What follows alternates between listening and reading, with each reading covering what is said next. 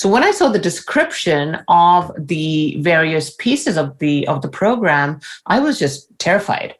And I was like, I understand maybe 5% of all of this. So that tells me that I really have to learn what is going on here. And what better of a place to do it than Harvard? Hi, I'm Eric Schwartzman, author of The Digital Pivot, and this is the Earned Media Podcast.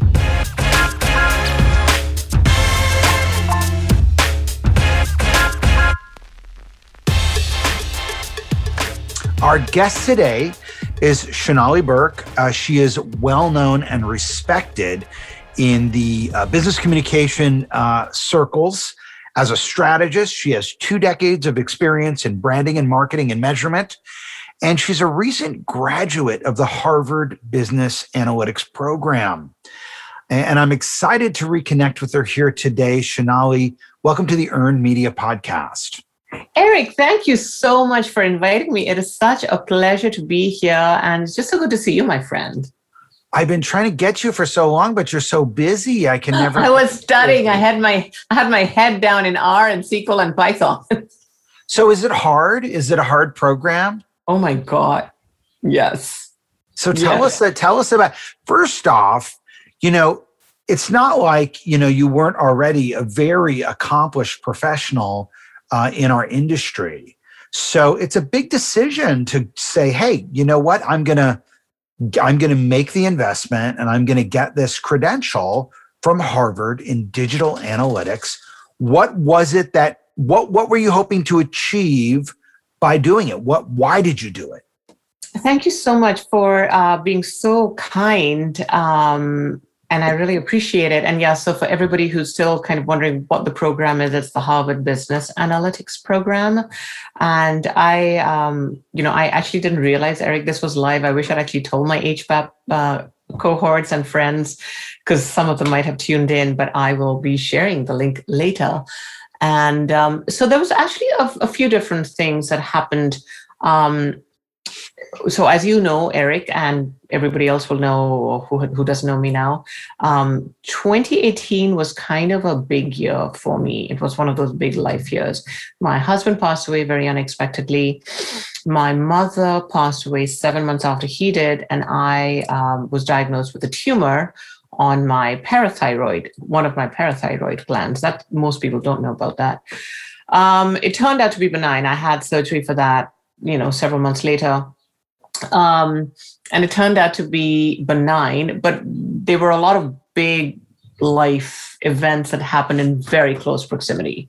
And I needed time, dealing with everything. I needed to take a step back and figure out how to kind of pick up the pieces of my life from the rubble of devastation.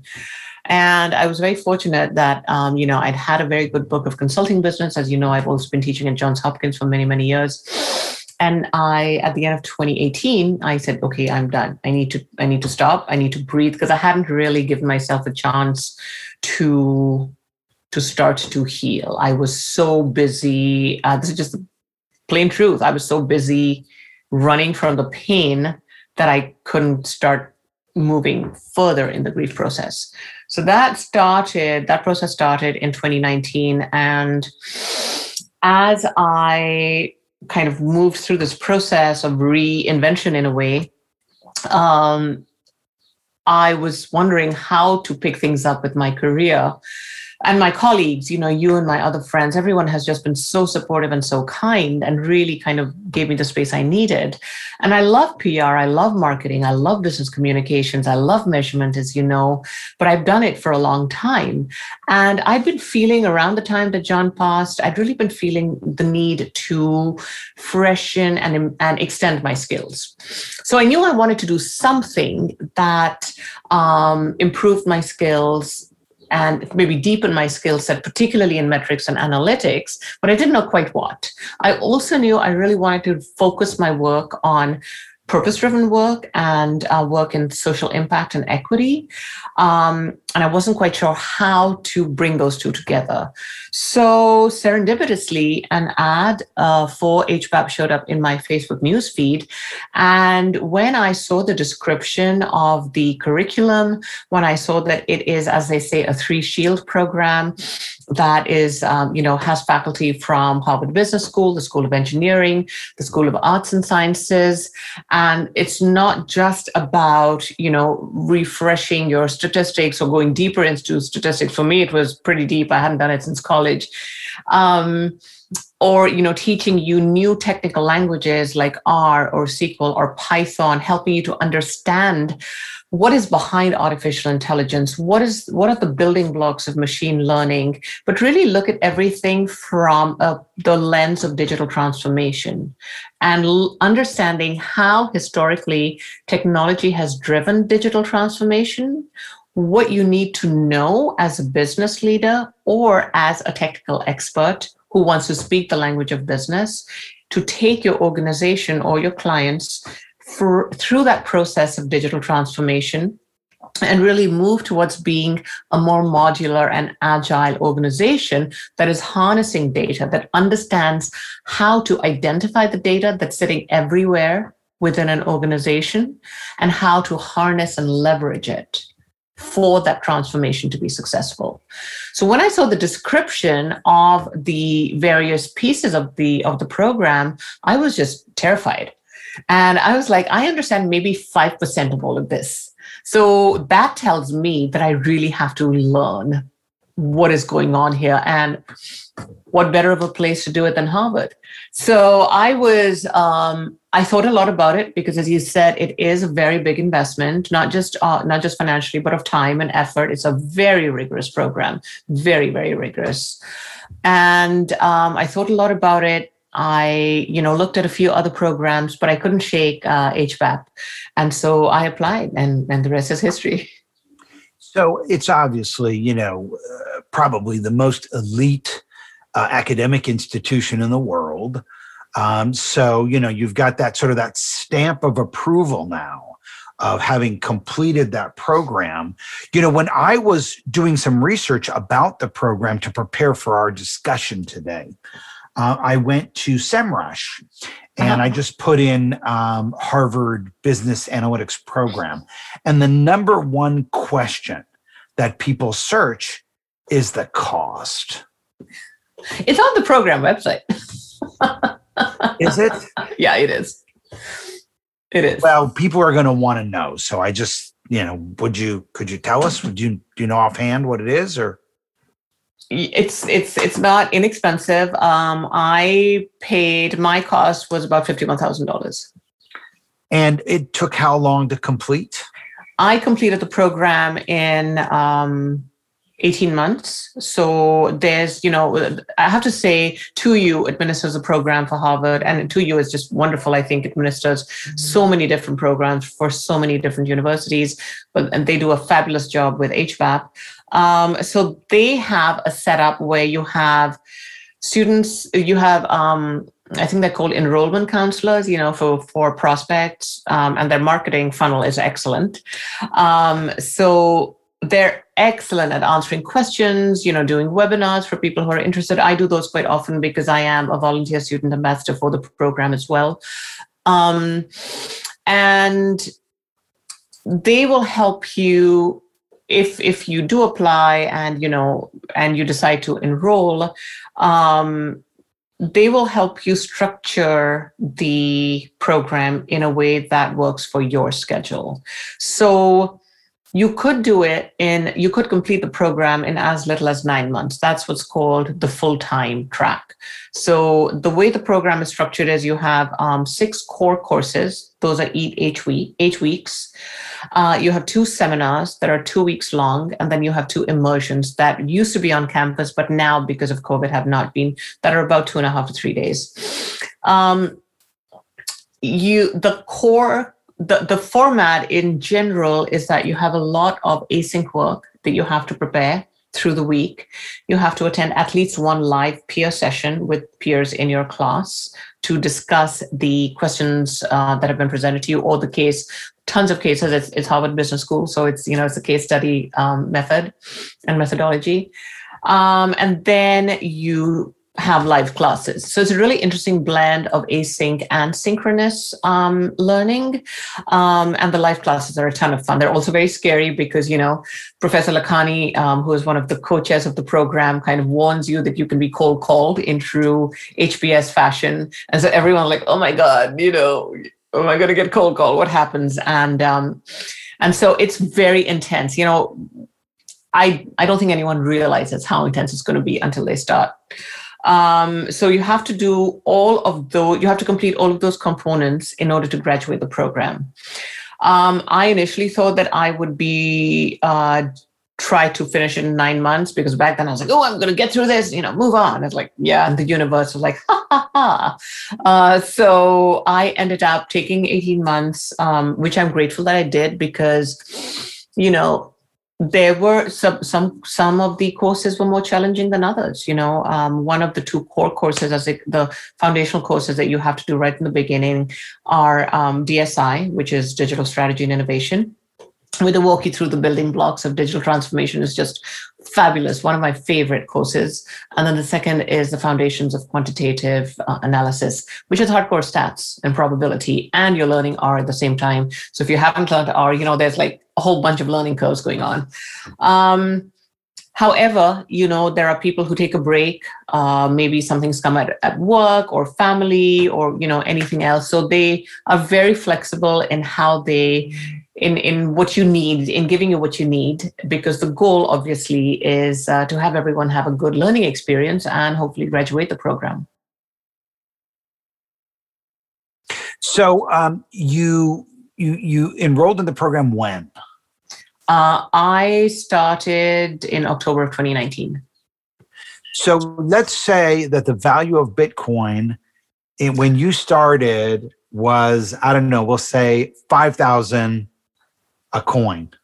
It was 50,000, then it dropped to 40,000. If you would have taken $50,000 and put it into Bitcoin at $5,000, then the value would have been, I'm so bad at math, I need to take the analytics program just to do the math for this. I have my handy dandy trusty calculator too. I'm on the spot. Anyways, if you would have invested 50,000 in Bitcoin and made back, say, $5 million in the same course of span of time that you put it into yourself and got the degree, would you switch? Would you rather have the 5,000 Bitcoin winning? Nope, absolutely not. That's a great analogy and a great. I love that we're talking about HBAP, and I know you said we're going to talk about the program, but I didn't realize that was really like all the focus. So the student success advisors and people at HBAP are going to be so happy, because this is like, whoa, this is the best publicity for them. But no, absolutely, because it sounds cliched, but I don't think you can really overestimate maybe investing in yourself. So let's say I had $5 million, and I'm still got to do something, whether I could buy a couple houses, flip them maybe, but I still need to keep my mind sharp. I need to do something to be of service in the world. I think. So then if you were independently wealthy, you would still have gotten the degree. Oh yeah, absolutely. And now that you have the degree, I am not independently wealthy, even though I have the degree, not yet at least.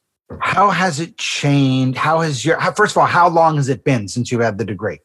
I graduated officially on March 31st of 2021.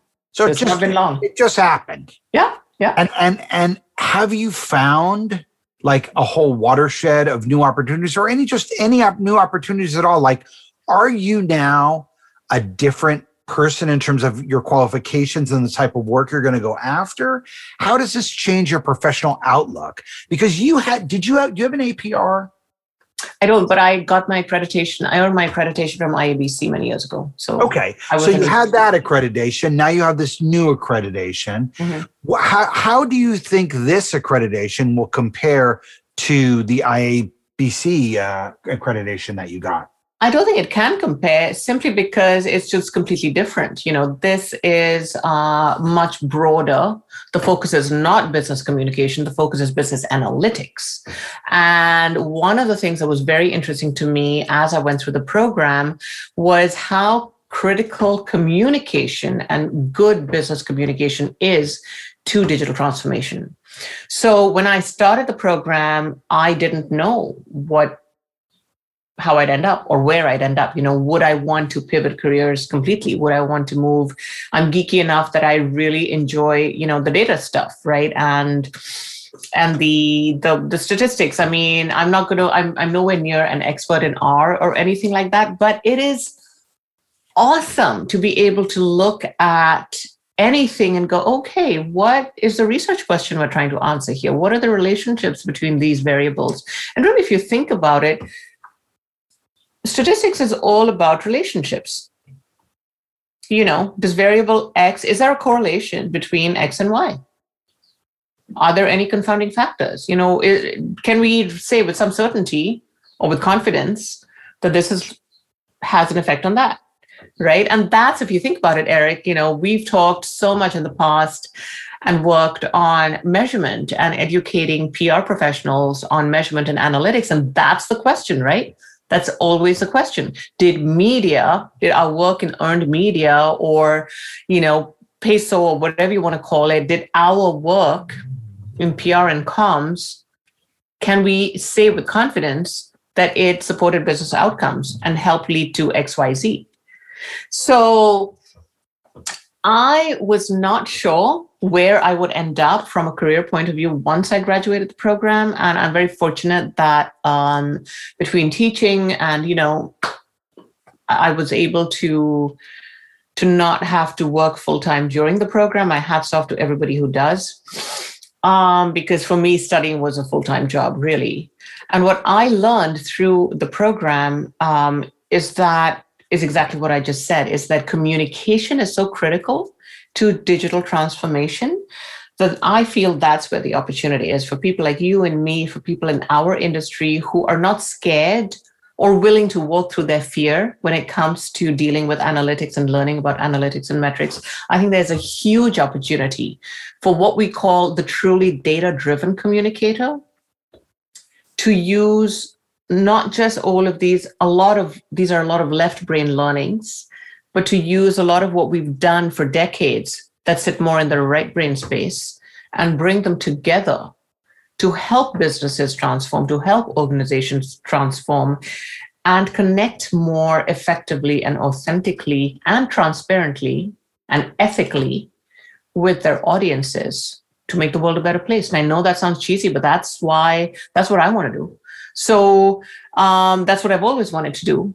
And having been through HBAP, now having a better grasp on the language of data, on the language of analytics, I feel puts me in a really strong position to go back to work, because I do want to go back in-house for a purpose-driven organization working in social impact and do just that and really start to ramp up the change that we want to see have happen in the world.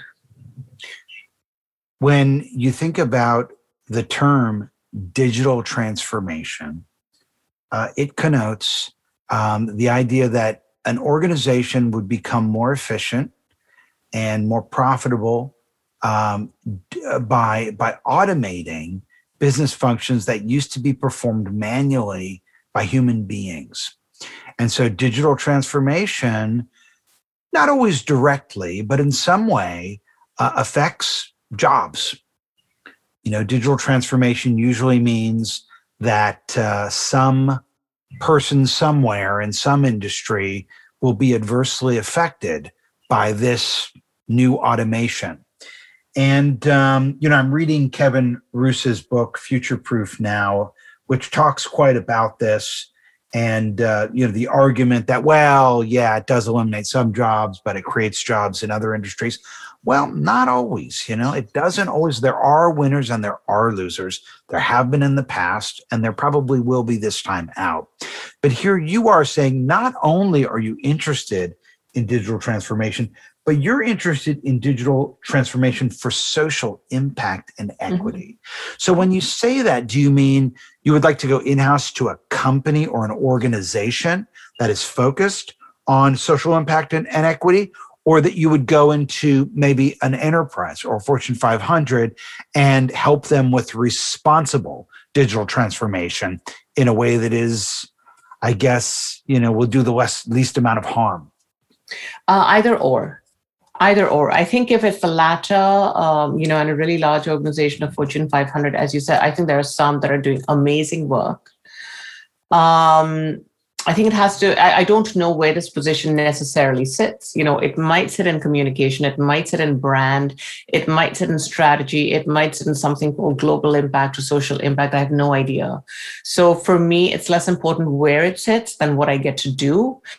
And also what I realize is that, I do have this body of experience and expertise that I've worked very hard to develop in communications and marketing. And I'd really be doing not just my next employer, but also my industry a great disservice if I just ignored that. So I really want to make sure I'm using my communication expertise while also understanding the language of digital transformation.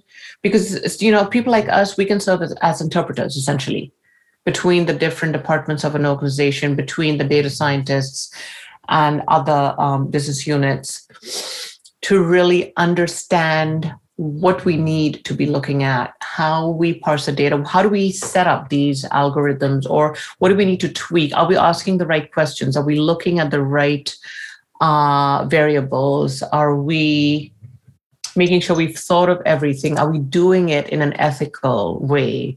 Are we accounting for bias? What are we doing to make sure the playing field is as equitable as possible for our stakeholders and for our customers, for our employees? So it could be either or, but those are kinds of the questions I think that going through this program, it makes me think about this a lot, and it's really kind of highlighted how important all of this is to me and what a critical role communication plays in it. It's interesting how we've become, I should say white people have become more aware of the disparate civic reality that people of color live in from white people. I didn't really know that. I sort of learned that through the George Floyd murder, and through a personal exploration with the guidance of people like Cheryl Proctor Rogers, through different readings and information that opened my eyes to just how different the reality I live in is from a person of color. And I wonder also if the social media bubble filter algorithms, which polarize us in disparate point of views by showing us more of the same in an effort to sustain our attention and show us more advertisements, if my awareness of that has also fed my awareness that really people of color have never enjoyed the same civic reality that I enjoy. And I wonder if there's if you have any thoughts around that and how you might be able to help bring that awareness to maybe an organization. First of all, thank you for saying that. And I appreciate your honesty. I really do. And not just people of color, but people of different backgrounds experience different things,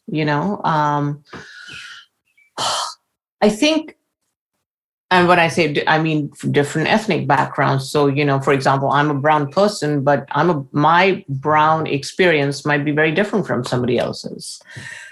I think the very fact, it's what you said at the end. It's realizing that it's not equitable, that there is equality and equity are not the same thing. And just saying, oh, we have a D&I program, what does that mean? Just because I don't even want to go into what examples of those, but talking about diversity and inclusion is not the same as actually making sure people have access to what you are offering. One of my professors, and knowing that and actually acknowledging it is, I think, the first step. And it takes a lot, I think, to get that conversation going in an organization, especially larger ones. Especially if they have not been built on a foundation of equity, or it's never been a big deal. Because it's not just that. It's just, if you're a white person, yeah, and you went to public school, then you studied slavery for a couple weeks. Mm-hmm. You didn't really you don't appreciate get it. The impact that it had on our economy, and how it gave us a leg up, and how there's been no repatriation. I mean, none of that. You don't understand. And your bias is not even conscious. Exactly. It's completely unconscious. A lot of white people, like if you talk to white people about this, they're not even really aware. I wasn't really aware before this whole thing. I still could never, like when you say to me as a brown person, I don't know what it's like to walk into a room and be judged by the color of my skin. I never will. Yeah. And I tell you what, you'll also never know. Empathy. If there was more empathy, for education by teaching, like if I would have learned this stuff in school, I would have been more conscious and I would have done less harm. There's actually a bill circulating now, a Republican bill that's trying to ban any sort of education in public school that would say America is racist, which obviously is just sort of a blanket, excuse to not teach this stuff to people, to not acknowledge it.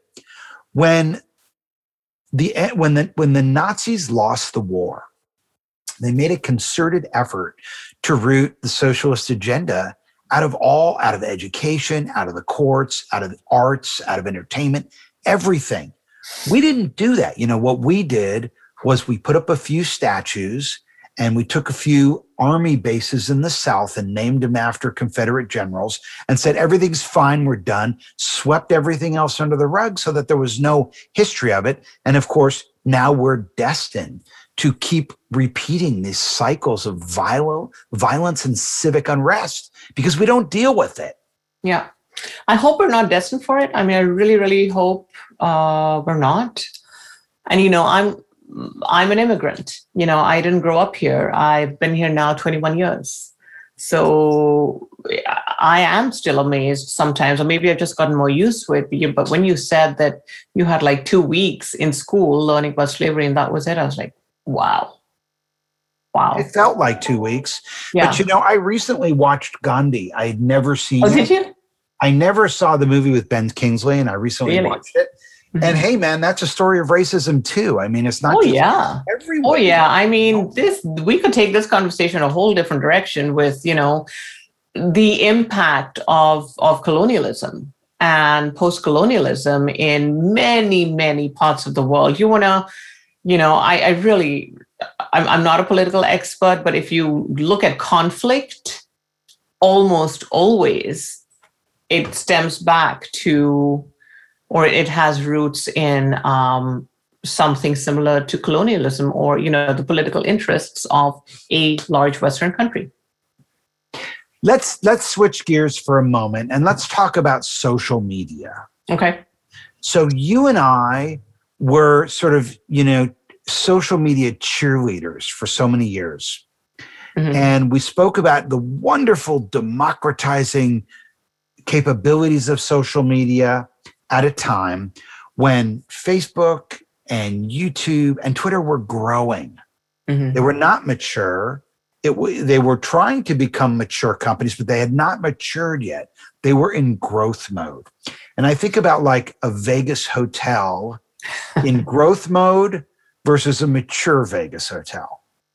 The Vegas hotel in growth mode is very happening because you go and things are inexpensive and the wine is cheap and the living is easy, But once they become the hot property, they're trying to squeeze every extra nickel out of you, right? And that's what happened with the social networks, right? They matured.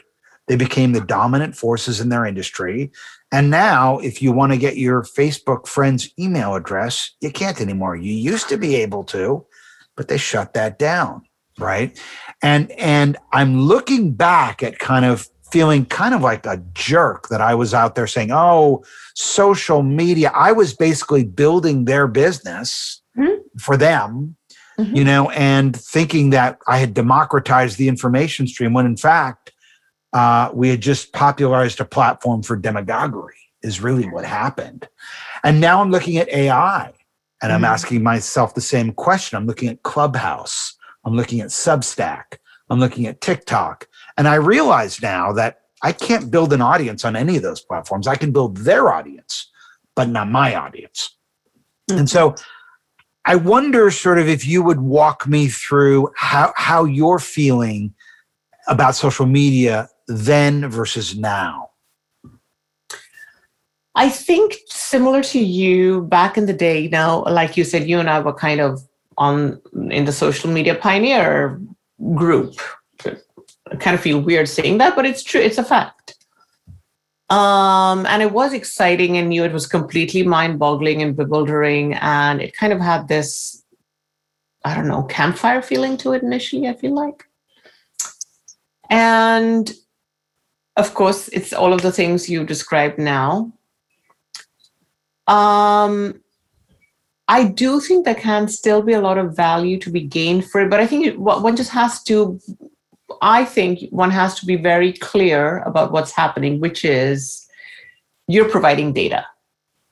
You're providing data to get a better user experience.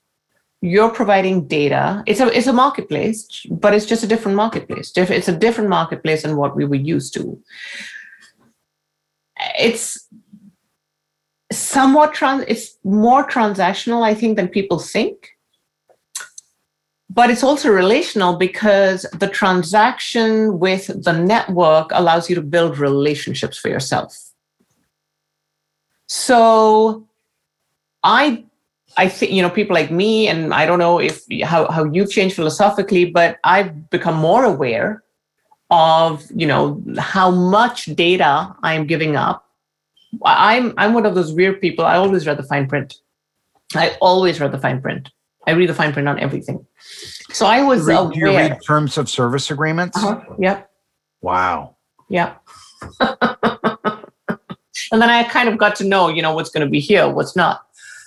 And it's a decision. I think but as long as it's a conscious decision that we're making, that's one thing. It's when it's not conscious. It's when people are kind of, lulled into thinking it's one thing when it's not. That I really have a problem with. The problem, as you said, is that now Facebook specifically has become such a behemoth that you can't get away from it. And there have been efforts. There's one now, I can't remember the name of it, but, I think for a while, people were getting onto Ello, and there was maybe a different kind of the anti-Facebook social network. I can't remember which one it is, that promised not to do XYZ. There was a big influx to Signal not that long ago, especially when WhatsApp terms of service were changing. But everybody comes back to Facebook. Everybody comes back to WhatsApp. I mean, I have family, I'm dealing with a bunch of stuff, in India, my brother's in Singapore, I have family in the UK. The only practical way for us to communicate is through WhatsApp. So it's life, unfortunately, that's the reality of this digital world that we live in. And it's a trade-off, just like anything else. So we're trading our information for convenience. We're trading our information, our likes and dislikes, for more targeted ads that help us make better purchasing decisions, that make life more efficient. If you look at, how China's taken it a whole other level. I mean, facial recognition there is your ticket to getting a plane ticket, literally, or being able to get a bus or not. It impacts, I think there's some kind of like a social score that you're given based on your social media activity and what you say and don't say and those kinds of things.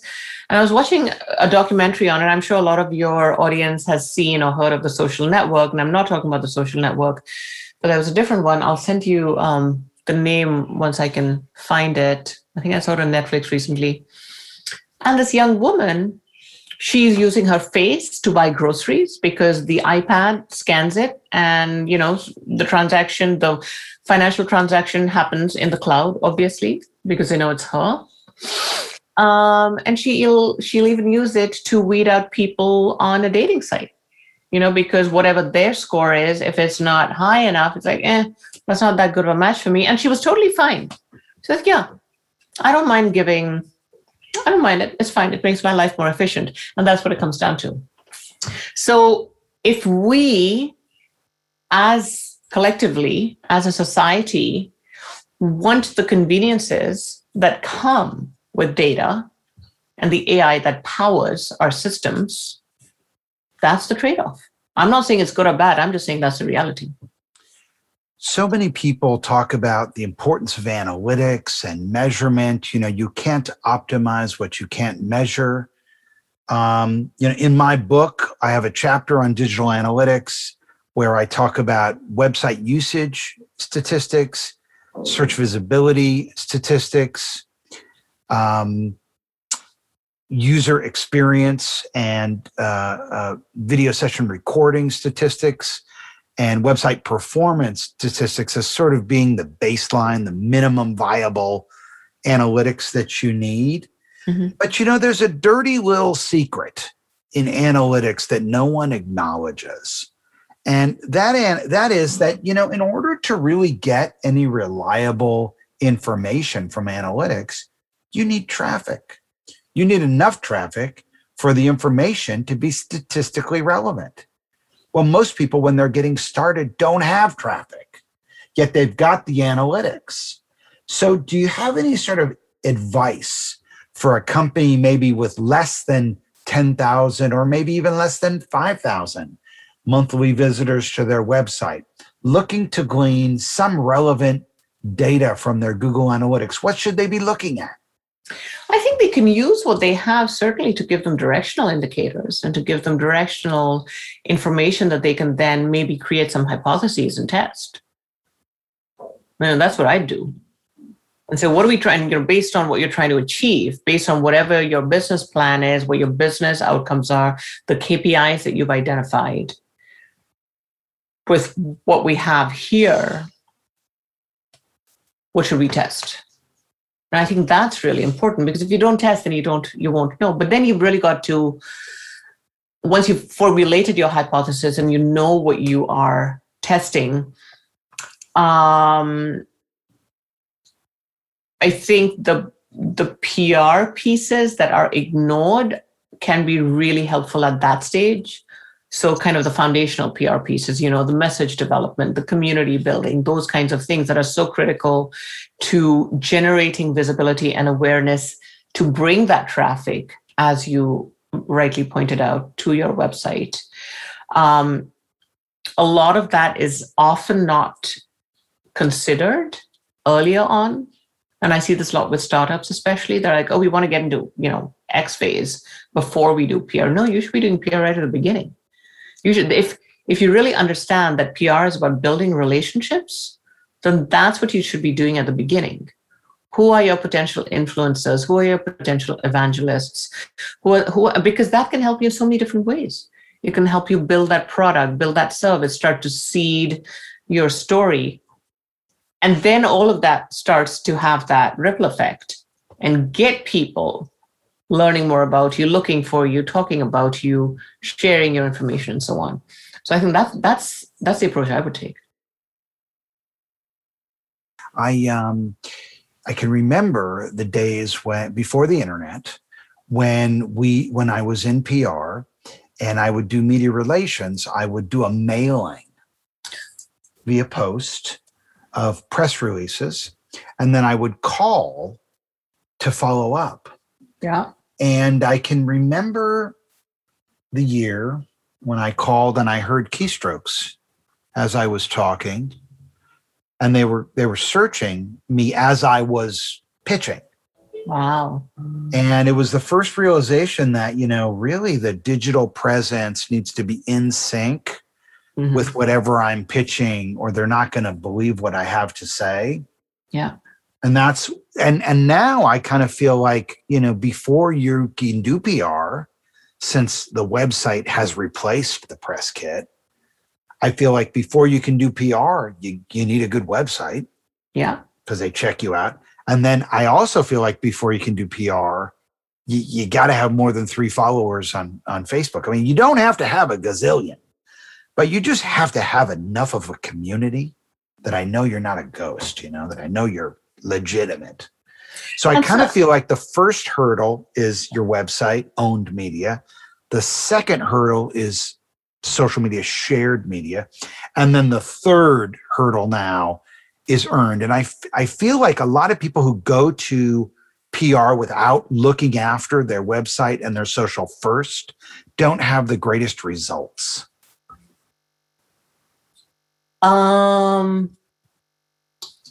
Yeah, I mean, I'm kind of ambivalent about the social piece. I completely agree on the website, but for me, PR can be so instrumental in the other pieces, because who is your audience? What's your message? What's the call to action? What is the behavior? What is the outcome you're working towards?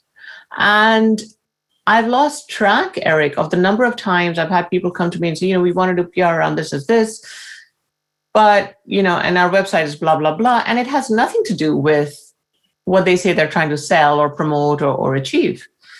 And I think that's where the strategic thinking behind really good PR pros that really good PR pros have can really be an asset. So I don't think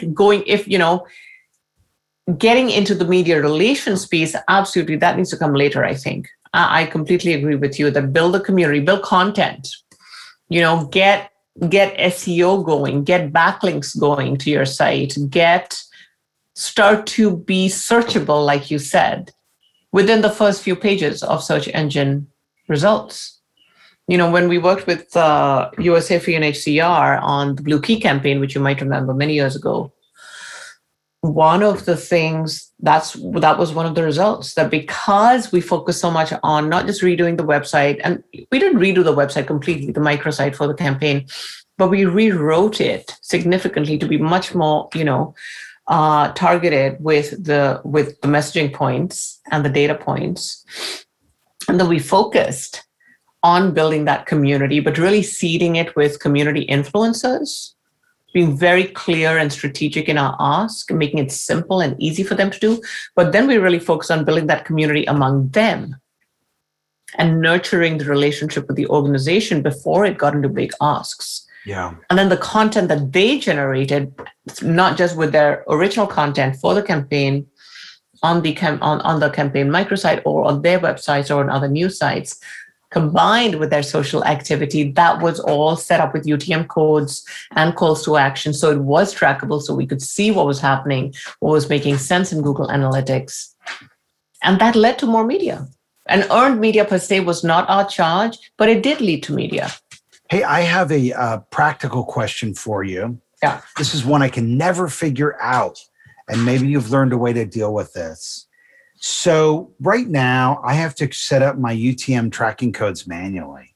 Mm-hmm. Why? It's really a pain in the ass, because how else am I going to do it? How else would I do it? I mean, so you're using the generator, the Google UTM generator? Yeah. But that's manual. Just set up a spreadsheet with formulas.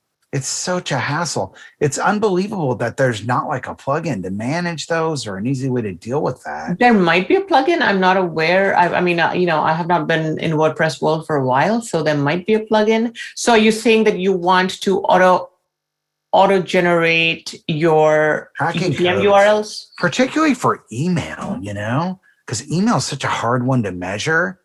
But so what are you using for email? I have a CRM called Zoho. It's actually an Indian Does Zoho company. not do it automatically? No, they don't do UTM codes. No. Okay. And so how many UTM codes do you plan on setting up? Well, every time I send an email, there's another excuse for a UTM code if I want to track them in Google Analytics. And so I have to do them manually and put it in a spreadsheet. It's such a hassle. So, okay. So here's what I did. So, I mean, that a few years ago, I launched my own online program, right? The Social PR Virtuoso Master Course. And there's a whole module on metrics. So I actually created a spreadsheet there where we just created a bunch of formulas so that all you do is add in your URL and, your parameters, and it generates the URL for you. Yeah. So you just need to do that. I can't believe that they haven't figured out a way to automatically just push a button and get UTM tracking codes for any links. I know that, some email systems do it. So like, when I was using ActiveCampaign, they would do it. I'm pretty sure MailChimp does it. Maybe look at Zapier and see if you can cobble something together through that. Yeah. When you say Zapier, I cringe. Because that's a hamster wheel I'm never getting off. IFTTT. Middleware. I don't touch it. Okay. So tell us, if someone wants to get a hold of you, how is the best way for them to do that? Probably the best way is to fill out the contact form on my website, which is just shonaliburg.com. Via email, it's sburke@shonaliburg.com. They can always @reply me on Twitter. I am not very active these days. I'm grateful for the people who still feel like talking to me there. But on Twitter, I'm @Shonali. And if somebody specifically messages me, then obviously I'll get tagged and I'll see it and obviously will respond. But those are probably the best ways. What is it that made you less interested in Twitter? I just, Eric, it was just everything that happened the last few years. I just didn't have the bandwidth for social, honestly. Emotionally, I couldn't deal with it, which I know sounds like such a millennial thing to say. No offense to our millennial friends out there, but tell you, it sounds like a very Gen X thing to say. How's that? God, I don't have the bandwidth. Great. It did not spark joy anymore. Yeah. Well, I don't think we go there for joy. We go there because we're addicted. Well, and maybe that's the other thing that I really, I lived my life online so much that with these very real offline things happening, I needed to go offline to kind of figure out my life again. And part of my process now is starting to enjoy or learning how to enjoy certain pieces of those, because I don't want to get sucked into the addiction. I don't want to get sucked into living my life on Twitter or something. And I see plenty of people doing that, and God bless them, but it's just not for me anymore. I think, like I said, it's significant value for community building. I used to do the Measure PR Twitter chat, as you remember, participate in a lot of digital activities and activations. I love that stuff. I want to do that again, but I don't necessarily need to be in the center of it. Got it. Well, listen, thank you so much for taking the time to do this today. I really appreciate it. It's been my pleasure, Eric. Thank you so much for asking me. And I'm just so excited with everything you have going on. Congratulations on your book. I can't wait to get it and read it. Thank you. And just I'm so grateful for our connection that certainly I think developed faster because of social media, but I'm very grateful that it's a real world connection. And hopefully I will see you in the real life. Look forward to that.